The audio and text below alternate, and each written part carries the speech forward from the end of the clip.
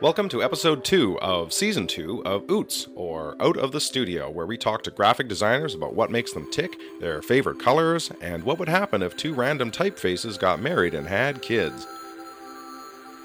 Today's guest is very multi-talented and is known for working as a designer, a watercolorist, an illustrator, novelist, and playwright.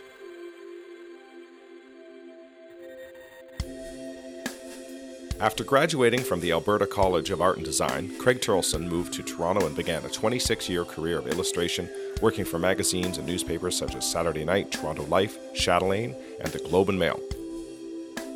His work also appeared in and won awards for the Boston Globe, Philadelphia Enquirer, Psychology Today, and Graphics World London. In the 90s, Craig took his studio to Winnipeg, where he continued his illustration career, pursued a comic syndication contract, and began writing fiction. His fiction has been published in literary journals in the US, UK, and South Africa, as well as 2 short story collections and 4 novels. His 2017 novel, Fall in One Day, gained him a McNally Bestseller status and a nomination from the Manitoba Book Awards. Currently, he teaches principles of design and is the design manager at Canadian Mennonite University.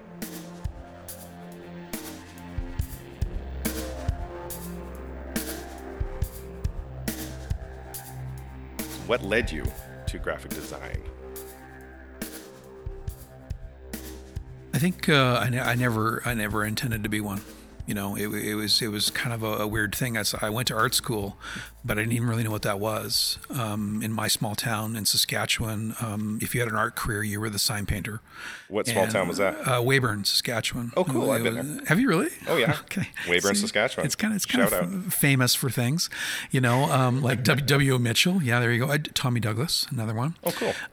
But so my dad would take me over to the sign painter shop, and I'd watch these sign painters and stuff. So, but anyways, I ended up going to art school, not like looking for an art career, but not really design. I didn't know what graphic design was. I mean, it wasn't actually even a term that much. It didn't seem like where I was growing up, people would never use that term. Well, they just called them sign painters. Sign painters, or no one designed anything. So it was an odd path, and I don't know. Really, the beginnings of it were school, 3rd and 4th year. It's a 4-year program at the Alberta College of Art and Design, and you do a lot of design. Right. But towards the end, I was like, I don't think I want to do this. Well, in high school, what did you think you were going to do?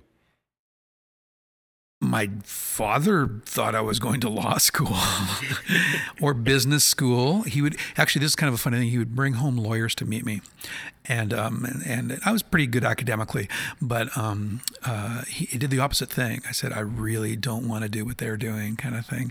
And so I was really interested in music, and I was interested in art, and I didn't know if there was an art career, you know. And so I heard this term, commercial art. That's what they called it. Right. And my dad liked the term because it had the word commercial in it. Wait, do you have any brothers or sisters real quick? 2 sisters, 2 older sisters. I'm the youngest. I'm okay, the kid, so right? Then did your dad have any designs for your siblings as well to become doctors and lawyers? No, it's kind of weird. I mean, I don't want to stereotype small town Saskatchewan, but you know, but you're gonna. But I'm gonna right now. Here we go. My sisters were not headed towards post-secondary. I was the only kid that went to post-secondary. I was the only kid that left Weyburn. You know, of all your friends? Well, no, my friends left from my family. My family, yeah. My sister stayed in town. You know, one lived a block away from my mom and dad. One lived 2 blocks away, kind of thing. And I moved. Right. I just moved. But they kind of just got married and had kids type of deal? Kind of like that, yeah. And the weird thing is there was no one in my family who was artistic. Like no one anywhere. Well, what did your dad do? He was like a businessman, sold real estate. He became a politician. He was an alderman. He was was a business guy, right? Yeah. So he wasn't artistic either. And so they didn't know really what to do with this kid who liked to paint and draw. Yeah. You know, and no one was telling me that I could go do this for a job. No. Well, yeah, no one ever does. If you're in grade 9 or 12 or something, that's the last thing anyone's going to say is, you know, you could get into art.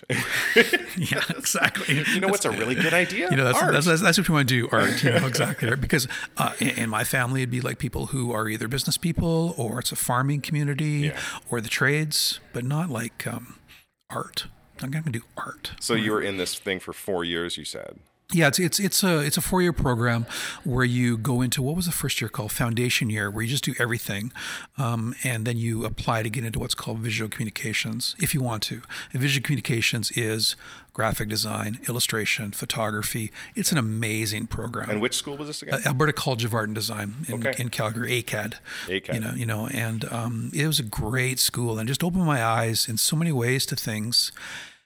And I'll touch on, just because we're in Weyburn for a minute, I'll touch on the guidance counselor thing that what are they going to do with this kid, right? And I still remember, she trotted out this dusty brochure that said "You and Commercial Art." I still remember. I wish I had it. And everyone on it looked like they were right out of Mad Men. But not, when I look back, not like cool Mad Men. They were all like dorky, like crew cuts and big black glasses and stuff, like Commercial Art and You. And I'm like, what is this? Showed my father. And then fast forward, I went, and it was mind blowing. Like, really, you think about 10,000 people in my small city, and you go to a city of whatever Calgary was, 400,000 or 500,000 at the time, into this place of instructors who are going to open up this world which I knew nothing about. So it was, So I landed on illustration eventually. It wasn't graphic design. What other streams were a possible choice? Well, in ACAD, you can go, there's a fine art stream. So there's actually painting, sculpture, ceramics. That's capital A artist. Capital A artist. And glass blowing. I lived with a I lived with a glass blower in second year. Amazing, great guy. His name was Trevor. He taught me how to cook. He taught me so many things. And I would go and watch him blow glass in front of these huge fires. And all the glass blowing students, you knew them because they all had red faces. It's true, because they'd be always sunburns. They'd be sunburns from the fire, right? And so then there was a chunk of the school, and it was actually very divided, because you had the fine artists on the left, and you had all, which I would call now graphic designers, on the right, but they called it visual communications. And so second, third, fourth year, you are trained in all of it: photography, illustration, graphic design, reproduction techniques, which I always say is not what you think it is, right? It sounds like it's not the Kama Sutra. No. We're not just talking health class, right? It was it's like tracing with onion skin paper and stuff like that. No. This is gonna reveal my age. There was no computers. These were PMT cameras. This was line cameras. What's PMT? Yeah, you had to shoot. What's that stand for? I don't know. But if you wanted something, and you would print it off, negatives, you would paste them down with wax, and you would cut what's called ruby lith. We're talking old stuff, right? Yeah. I had to go in the lab. There was one project we had to do. I'm sure we were in the lab for 30 hours cutting ruby lith, and so you learn the printing process. You learn the difference between CMYK and RGB and all that kind of stuff. And so you come out of there ready to be an art director, because you've got a little bit of everything. You take 2 years of photography, and there's actually, you can specialize as a photographer there too. That's so cool. So it was a fantastic school. And so at the end of fourth year, I'm starting to love design. I'm starting to finally really, really love design. But it scared me, because designers have to know everything. They have to know type, photography, how it works, stock, like what kind of paper are you going to put this thing on? And I said, if I'm an illustrator, I can just make artwork that becomes somebody else's problem. Like, I literally thought that in fourth year. It's like, I can do artwork, and you make it look good in the magazine or the brochure or whatever. Not my problem. No, here, I'm going to put it in this. Here it is. Go. Plus, I really liked illustration. But so that was the career beginning. Yeah. And but then you became and tried to do an illustrator right out of it. We had the cool story around that is a bunch of us was a really illustrative year that we all went to Toronto. Right out of school.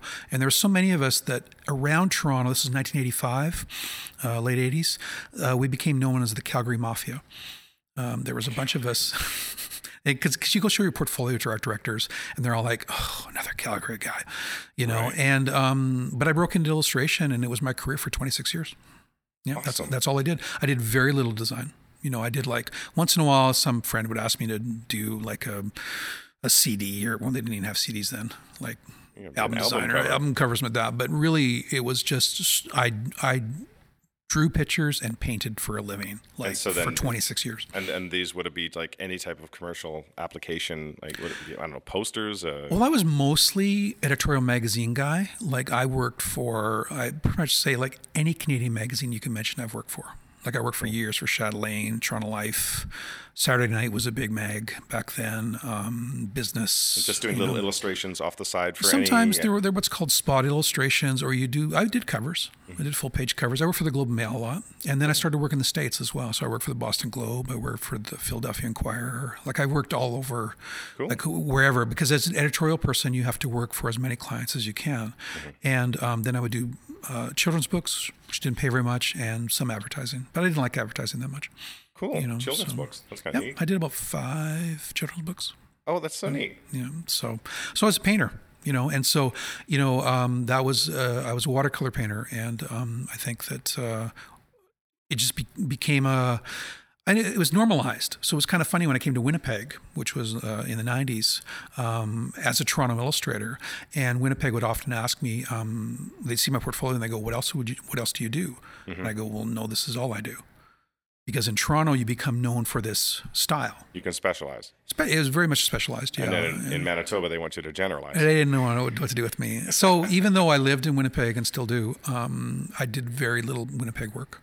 I was still working for Toronto, New York, and other places, yeah. That's interesting. Yeah. And so then for over this 20-something careers being a painter / illustrator, what were some of the, I don't know, I guess teachable moments? Like what were some of the funny little speed bumps? Well, the first speed bump was right out of the gate. I came out of art college as an oil painter, really brooding, moody oil paintings, which dark, purples, which and it was a trend in the 80s. But if you get to know me, you know that I'm not that. And so I had an art director from Canadian Business. Gave me one of my first jobs, and she said, well, yeah, but I don't like your oil paintings. Like, give me something else. She saw some sort of sketch, and she said, put some color on this. And I said, oh, okay, well, I took a watercolor class once. I'll try this. And the teachable thing was I learned how bloody hard watercolor is. And I had an instructor say, you will see many, many paintings die in front of you. And I did. Every painting that I because watercolor, you end up just throwing them away if they're not working, right? You just can't. Well, you can't resurrect it like with oils or something. There's a transparency, right? Yeah. And so oils have the opaqueness and watercolors don't. And so I learned every painting taught me something. And so I think I got better and better, and I became known for this particular style, which I didn't even have in art college. And I became known as this humorous, often watercolorist, pen and ink watercolor, which is almost, I want to say, Canadian style. And you're gonna have to scan some images for us. We're gonna have to put this up on our blog to show people what we're talking about. Yeah, I mean, it's sort of like, and I actually, a guy who's really well known, who I still keep in touch with, is Barry Blitt. And Barry Blitt does a bunch of iconic New Yorker covers, the ones like sort of Obama fist bumping on the cover and stuff like that. He's always in the news, and he and I were breaking in at the same time in the 80s, so we kind of became friends. More acquaintances than friends, but we still touch base once in a while. And it's kind of funny because Barry's done like 100 New Yorker covers and every major thing, and I have like 100 New Yorker rejections. So it's like, but I really, I love illustration. I love painting. And when I moved to Winnipeg and had a studio here in my house, because I had a studio in downtown Toronto, but I had a studio in my house, and a lot of my neighbors thought I was unemployed. Because you're always just hanging around. It's like, and it was great. And my kids got really used to it. They said, yeah, Daddy's upstairs painting something. Don't go in there if he's on deadline. That was always the thing, so, but yeah. What advice would you give to some kids right now? Like if you remember when you were 18 and doing this, like, so some 18-year-old right now, what would you say to them? Well, this sort of dovetails a little bit into graphic design in the sense, because unfortunately illustration as a career has all but disappeared. It really has, with the proliferation of stock illustration, images on the computer and such. It's just not the commissioned work anymore. And so I think that that's how I kind of almost like 7 years ago fell back into design. which was my original training, right? Because approximately then the illustration market started it was just dipping down. I was getting, for example, one of the feathers in my cap was always working for the Globe and Mail because they had an actual book section, right? A book section. They have a small section now, but they had a book section like the New York Times Book Review that I did the cover for numerous times, and I just loved it because it was across Canada. And I was getting, I think, around $1,000 for it, which isn't even that much money, but you're in the Globe, right? Same illustration, a number of years later, $200. Really? $250, right? And so you see the writing on the wall, and you kind of go, I can't sustain this, and so budgets were shrinking. And so I started to teach a little bit, and then I started to kind of remember almost my training in design, because my major training was not in illustration, it was as a designer. So I kind of came back to that. And so when I think about kids today, that may sound so old. Listen up, kids. I'll tell you what, there's careers in art. I would go to these schools and talk about careers in art. And it's quite funny because they'd get wide-eyed, and you could see the teachers just going, no. And don't listen to the strange man who draws at home in his pajamas. It was like, you should be a lawyer, kids. Lawyer kids, learn a trade. Plumbing is good. I would say if you're going to go into some sort of art careers increasingly look like a bunch of things. Where maybe you do some illustration, but design, because I think of things like the web, and I think of people's increased awareness of design, there are definitely careers in design kind of stuff. But it's sort of like, I think what I tell, and I'm teaching now, my students is you have to be patient in learning this stuff. This stuff takes a while. If students come out of my class and they know two things: one, it takes a while and it's harder than it looks. And two, typography is really, really hard. It's really hard. They come at the end, they go, I had no idea. I thought it was just picking a font and away you go. And so then if they can get those two things into their head, then that's a good thing. Then I've succeeded. Wow. Because they go like, or they say to me, I can't look at stuff normally anymore. And I go, yeah, you've ruined my life. Oh no, it is. It's like that. They go, I'm looking everywhere at fonts now. Sorry. Yeah, it happens. And I think that a friend of mine, a colleague, says that typography is the black art, because it's a very deeply complex thing once you get into it, and when it's done well, it's beautiful. But when it's done badly, it's just pain on the page, just pain. And and does the average pedestrian, would they know? They can kind of sense it. Like if they're not trained, they would look at a menu or something with the wrong typeface on it. Would they know? Would they pick up on that? I mean, that's a great question. I say to my students that I'm lifting the curtain for you. I'm lifting the curtain to say why this is bad. You think like, this looks bad, I don't know why. I'm going to tell you why it's bad.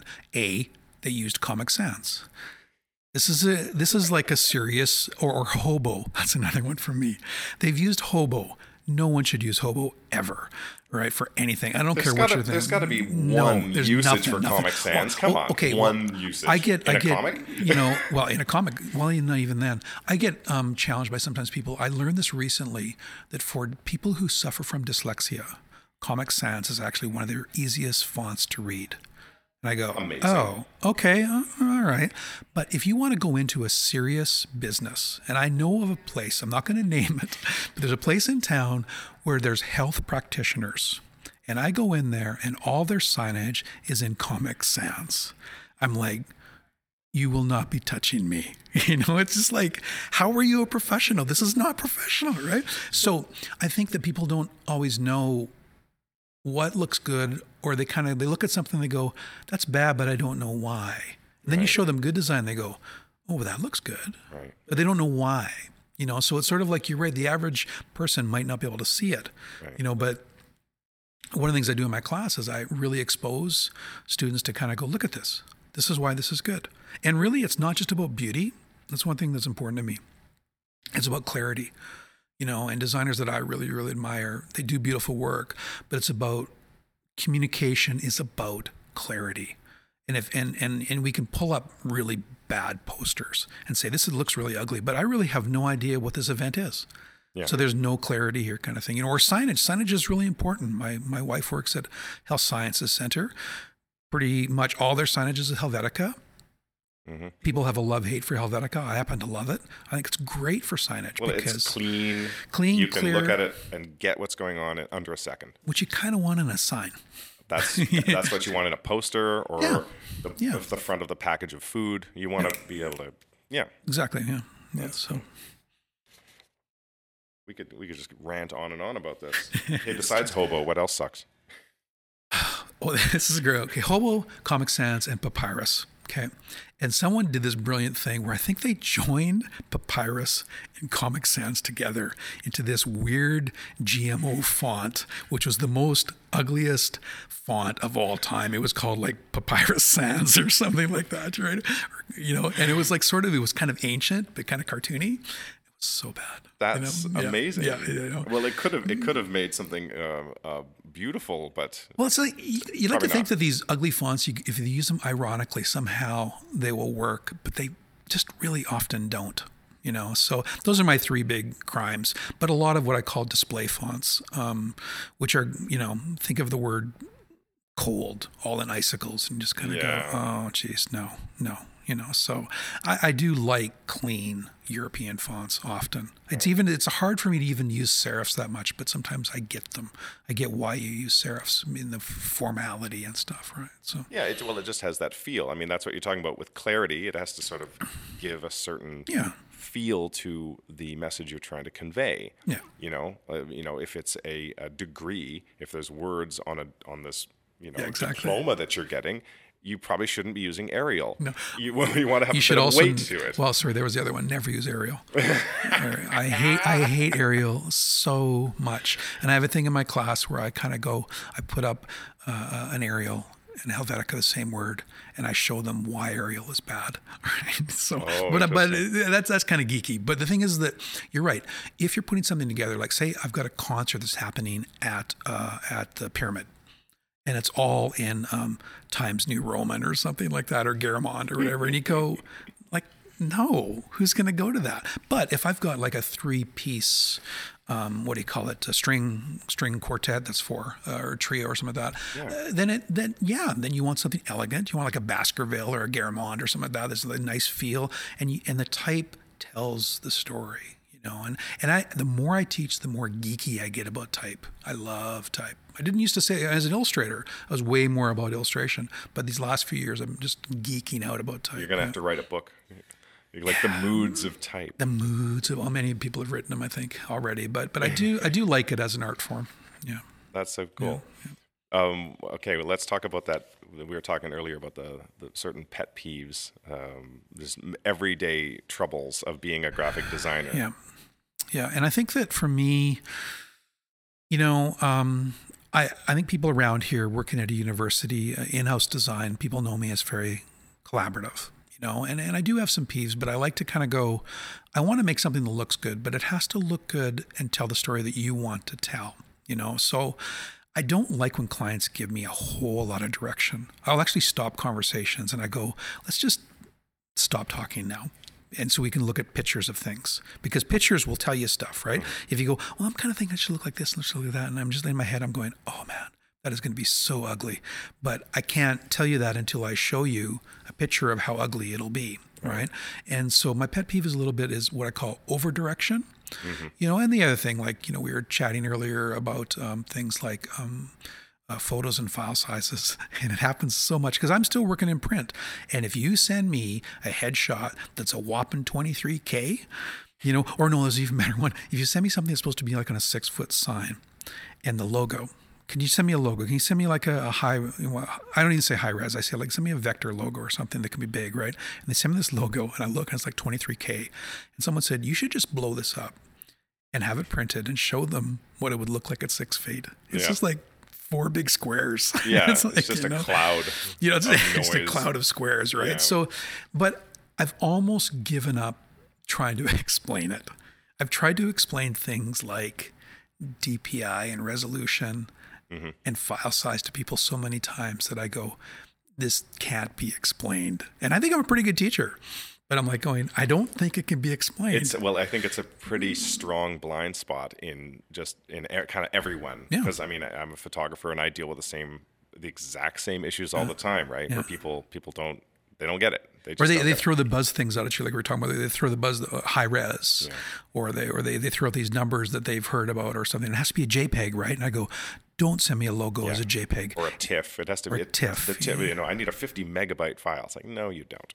No, you don't. Well, it's always the idea. You know, I hope none of my clients are listening to this, but it's like a little bit of information is dangerous. Oh, yes. Right, because they've heard somewhere, I've heard TIFFs are good. Yeah. You want a TIFF, right? I go, no, actually don't want a TIFF. Don't send me a TIFF. Right? Yeah, because it's not compressed. Yeah, it's not compressed. It's not compressed. And they know that, right? And hey, I'm the same way. If my wife's in healthcare and I started talking about health terms I knew nothing about, but I watched like one episode of ER and I was like, I used to bug her because she was on ER all the time. She wasn't on ER. She was in the emergency room. And I said, do a lot of you just walk around saying stat all the time? It's like, I want this stat. And she goes, I've never said stat in my life, right? And on the medical shows, they're always saying stat. Sounds good. Right? It sounds really good. And so I think when you watch movies about designers, are there any? I don't know. Sometimes artists or something, but it's like what they get wrong. When Mad Men first came out, all of us totally geeked out because we all knew the fonts and let's say the Kodak campaign or the Volkswagen campaign. We knew some of the stuff that they were talking about. It was super geeky, right? But when you look, you know, at certain movies or something, you go, well, no, that would never happen. You know, that's a totally, so every art form has its geekiness, right? Yeah. You know, a lexicon, call it that, yeah. And now it's time for a nerdy interlude. The typeface Rockwell was introduced in 1934 by the Monotype Corporation based in Massachusetts. Frank Hillman Pierpont supervised the Rockwell project and also helped develop Times New Roman and Bembo. But he was not a fan of the Gill Sans typeface, saying, I see nothing in this design to recommend it, and much that is objectionable. Do you have any interesting failures? Oh, yeah. Failure's interesting. I mean, I'm a big believer in failure teaching you stuff, but I still don't like it. You know, I think as an illustrator, I know there are certain covers that I did which I hope never resurface ever. Well, what was wrong with them? Oh, they're just so bad. I don't know. Maybe I had an idea. Maybe I wasn't that good of a painter. Remember there's one I was painting a bunch of bees flying into a hive for a business magazine. And they didn't look so much like bees as like just fat jelly beans, right?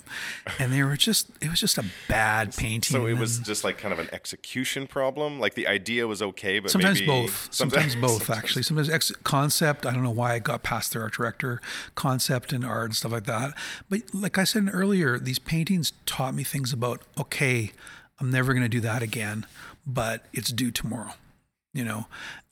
Failures in design haunt me around the campus here. If I do a really bad poster, I will see it up for a while and I just can't. It's almost the thing that drives me sometimes. I go, I can't walk by because when I walk around campus, I see my work everywhere. And I go, if it's really bad, it's going to haunt me. And so it's sort of like I've learned, I talk to my students about this too, about stripping away. There's a real thing about you have to have confidence to strip away. Here's the two comparisons. As an illustrator, there's something called economy of line. Linclair was, I'm probably butchering the French of that, but that's what Tintin was known for. The guy who created Tintin was the clear line. You know, and the clear line, he just used just enough lines to do these things. And it took me years, I'm going to say 2 decades, to get to a place where my line was all I needed. It was the economy of line. And you strip away because now you know the line you need, you know? And I think for design as well, you go through all the bad design to get to the good design. And that's why simple is not easy, you know, because like I'm a big kind of a chef foodie guy too, right? And I remember there was this chef who talked about how simple is not easy, you know, and I always remember that because in design too, you have to strip away all the complexity to kind of go, what is the essence of what is needed here? You know, and you can throw out terms like white space and whatever like that, but it's really about what is needed, what has the most impact, what will sit on the wall and people will just kind of go, that communicates, but it communicates beautifully.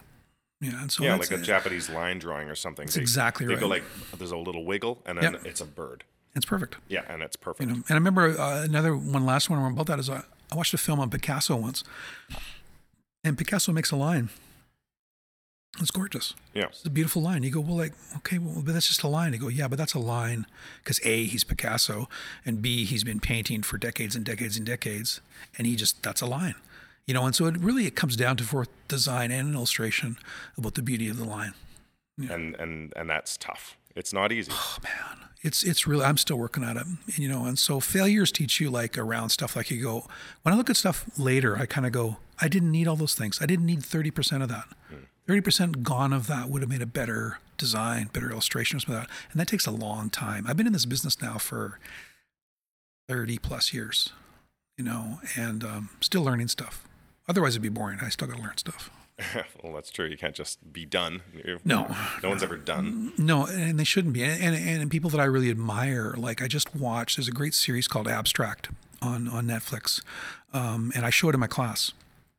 But I just watched Paula Scher's episode, and she's one of my design heroes. And she's still, I think she's in her 60s or something like that, but she's still doing work that's just dynamite. And you can tell that she's still just learning. She's on that front edge always, learning, risking things, doing things, And I think that's what I have to keep doing that. Who other heroes do you have? I love Chip Kidd. I find him super funny, but also this brilliant designer that changed the way book covers look. I talk about Chip Kidd, and I show TED videos of him as well, because he talks about how design tells a story.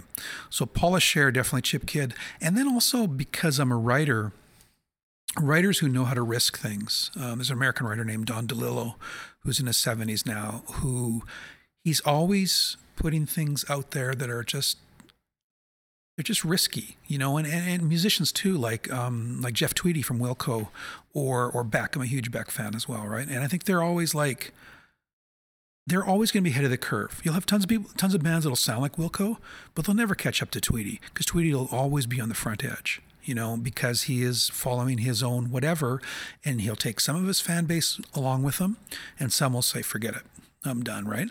And I think that I try to be that I'm always trying to go, what's next? It's always what's next kind of thing. And then that's what challenges me. I'd like to be that person on the front edge, but that doesn't mean that I'm not influenced by everything around me. But I want that front edge often. Yeah, it takes a lot of energy to do that. You can't be complacent. You can't be complacent. If you just fall asleep, then you're just like, and that's why, we go back to the failure question. If I fall asleep and I have to walk around this campus and look at crap design I've done, I just can't do it. Yeah. Do you think there's such a thing as Canadian design? Because you mentioned before your illustrations were sort of like a bit of Canadiana feel to them. Like in Chatelaine magazine. I would correct that a little bit. I mean, I work for lots of Canadians, of course, and Americans, and a couple of other countries, but it's more of I was actually really influenced by European illustrators. And I think that it's true. I did say there was a pen and ink watercolor Canadian thing going on in the 80s, so I should correct myself there. But I think as a designer, maybe because I'm what's called in-house at the university here, I'm not as in touch with the design community here. I think people sort of maybe know who I am. I mentor students. I mentor students from Red River sometimes, but I think I'm a little bit outside of it. And I see design as more almost international, worldly, because besides like someone like Burton Kramer who did the CN logo, you kind of go, well, that's the iconic Canadian logo. But I look at that and I go, well, yeah, but that looks like a bunch of some of the stuff like Pentagram in New York's doing, or these other studios. And I don't know. It's kind of a weird question. I had a friend once, American friend.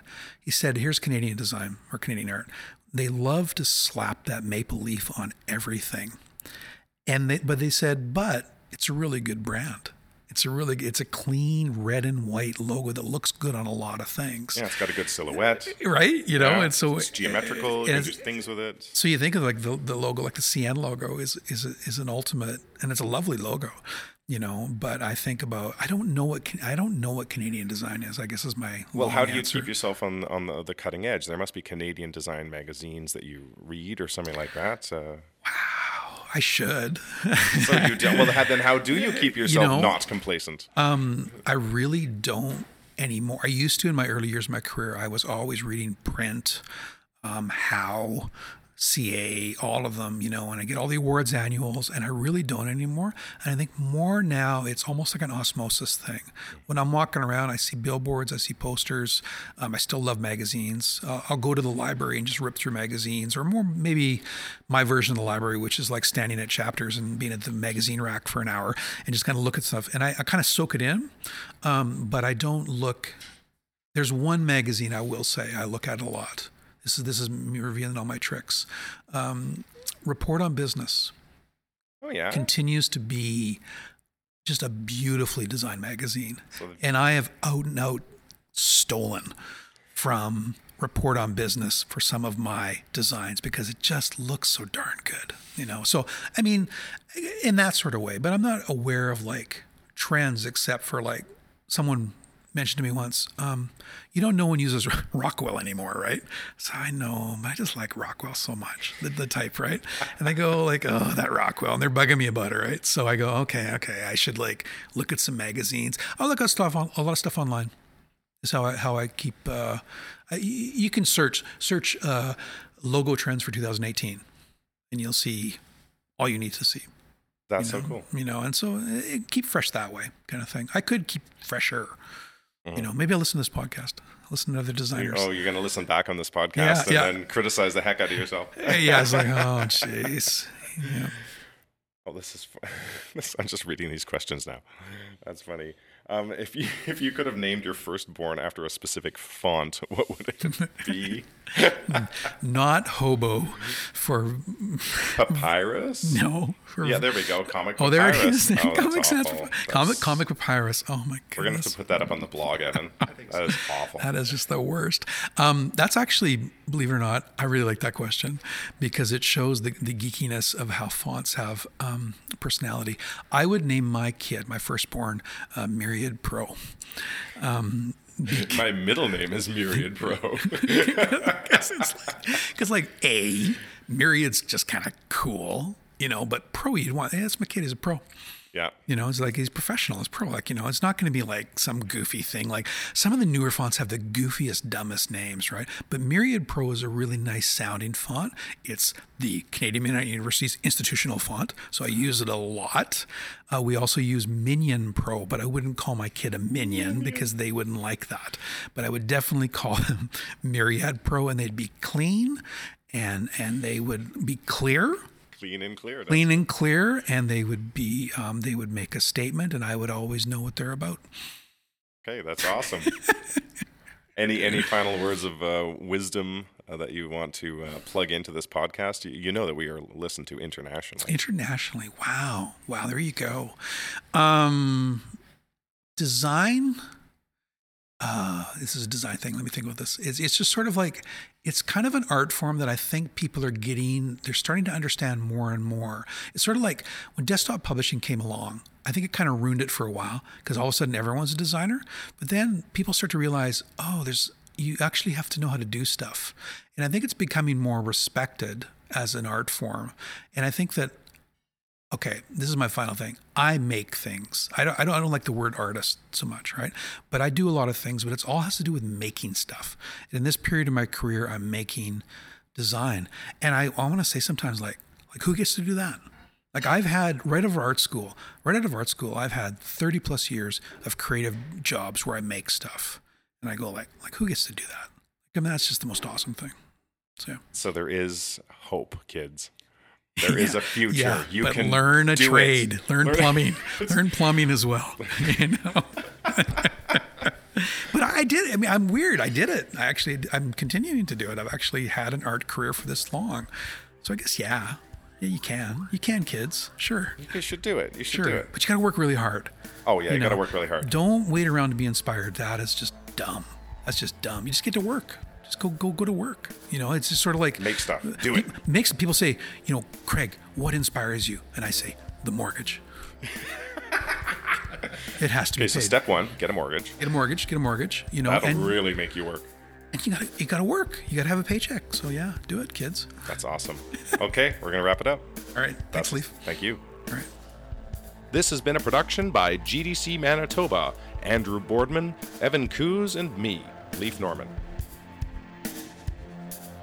You can check out Craig Terlson's Instagram feed at cterlson, CTERLSON.